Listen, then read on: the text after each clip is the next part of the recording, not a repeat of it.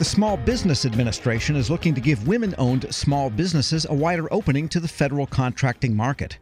Through its Challenge Her program, the agency gives small business owners new to the market a crash course in government procurement.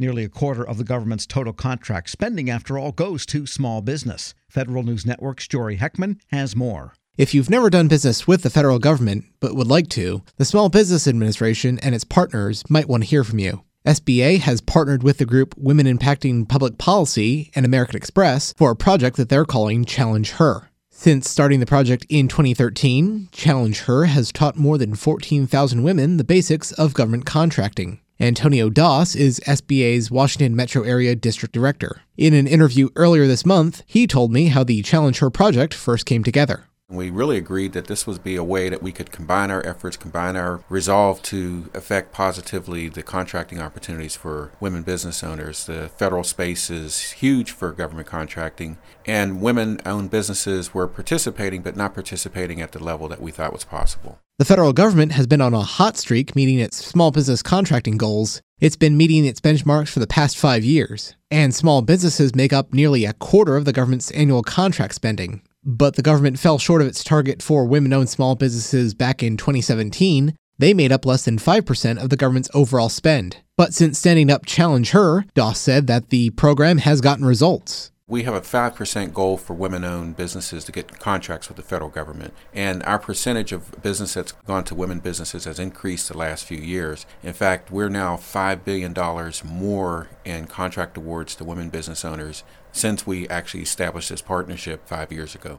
Candace Waterman is the president and CEO of Women Impacting Public Policy. She said her group advocates for women-owned businesses on the Hill, but now, working through Challenge Her, she said her organization has a forum to educate women. We're on the Hill advocating for parity, but then we're in the classroom educating so that they can fulfill those contracts in an appropriate manner. Because we do a disservice to the program, any program, if a woman is awarded a contract and she can't fulfill. So we want to make certain that we are, making our women armed with the tools and skills necessary to be able to fulfill those contracts. SBA has brought in business specialists from their Procurement Technical Assistance Center, or PTAC, program to help educate women taking part in Challenge Her. Here, Doss describes more on that. They are teaching and training the audience on how to enter the federal marketplace. They're talking about market research, trying to identify the right best opportunities for a business to go. Some business owners, when they're starting out, they want a shotgun and go many agencies, and really that's not necessarily too effective because there's not enough research that's done, and so people spend too much time focusing in the wrong direction. So part of what they're coaching them on right now is to identify those agencies that are likely to have an opportunity that matches with the product or service that the business presents. And if they're able to do that, then they're able to get into that space and be effective. And it's through those kind of strategies that we've been able to help get our women contracting numbers up to over $20 billion a year now. Small businesses and startups often deliver on innovation faster than some larger companies. That, at least, has been the Defense Department's experience. DoD stood up the Defense Innovation Unit, or DIU, to help bring some of those startups into the government procurement space.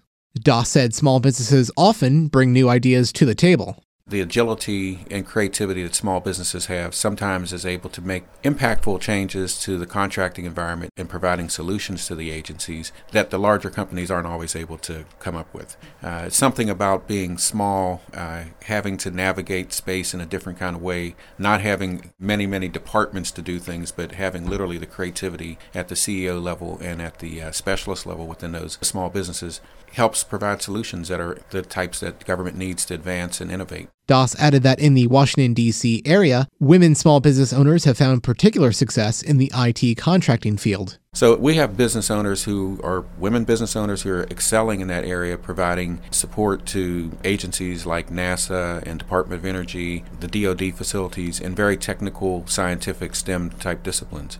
But it's not all about seeking business-to-agency opportunities. Waterman said women-owned small businesses shouldn't overlook opportunities in government subcontracting as well. I think they overlook that indirect opportunity and want to go direct to an agency, where indirect really has an amazing opportunity for you to get past performance, for you to grow capacity, for you to go understanding of the agency, the idiosyncrasies within the agency, the requirements within the agency. So I think from a positive perspective, and how I really see it is the women-owned small businesses really need to look at those opportunities and not just the agency to business opportunity. Women's small business contracting also overlaps with other groups like veteran-owned small businesses. Waterman said her organization conducts outreach in those sectors too. The beautiful thing about the women's segment is we cross all of those segments. But within contracting, you have various vehicles or programs that may be segmented for each one of those particular areas. So there are always outreach programs to ensure that they have an opportunity at the table. Today, again, we are at a women-owned small business, but within the women-owned small business space, we have veteran-owned businesses in here. We have service-disabled-owned businesses as well, but each of those have varying programs or specific programs to that particular segment, and SBA does an amazing job along with the partners in terms of that outreach and ensuring that they have what they need for success as well. And once first-time government contractors get the green light from agencies, Doss said that there's plenty of resources available to them. So one of the things we always recommend for business owners, when they get that happy day, the announcements come through, you've won the contract award, read the contract, understand exactly what you're supposed to deliver, because sometimes it's very technical things in there in terms of what you're supposed to deliver and what you may perceive you're supposed to deliver. And the two are not always the same.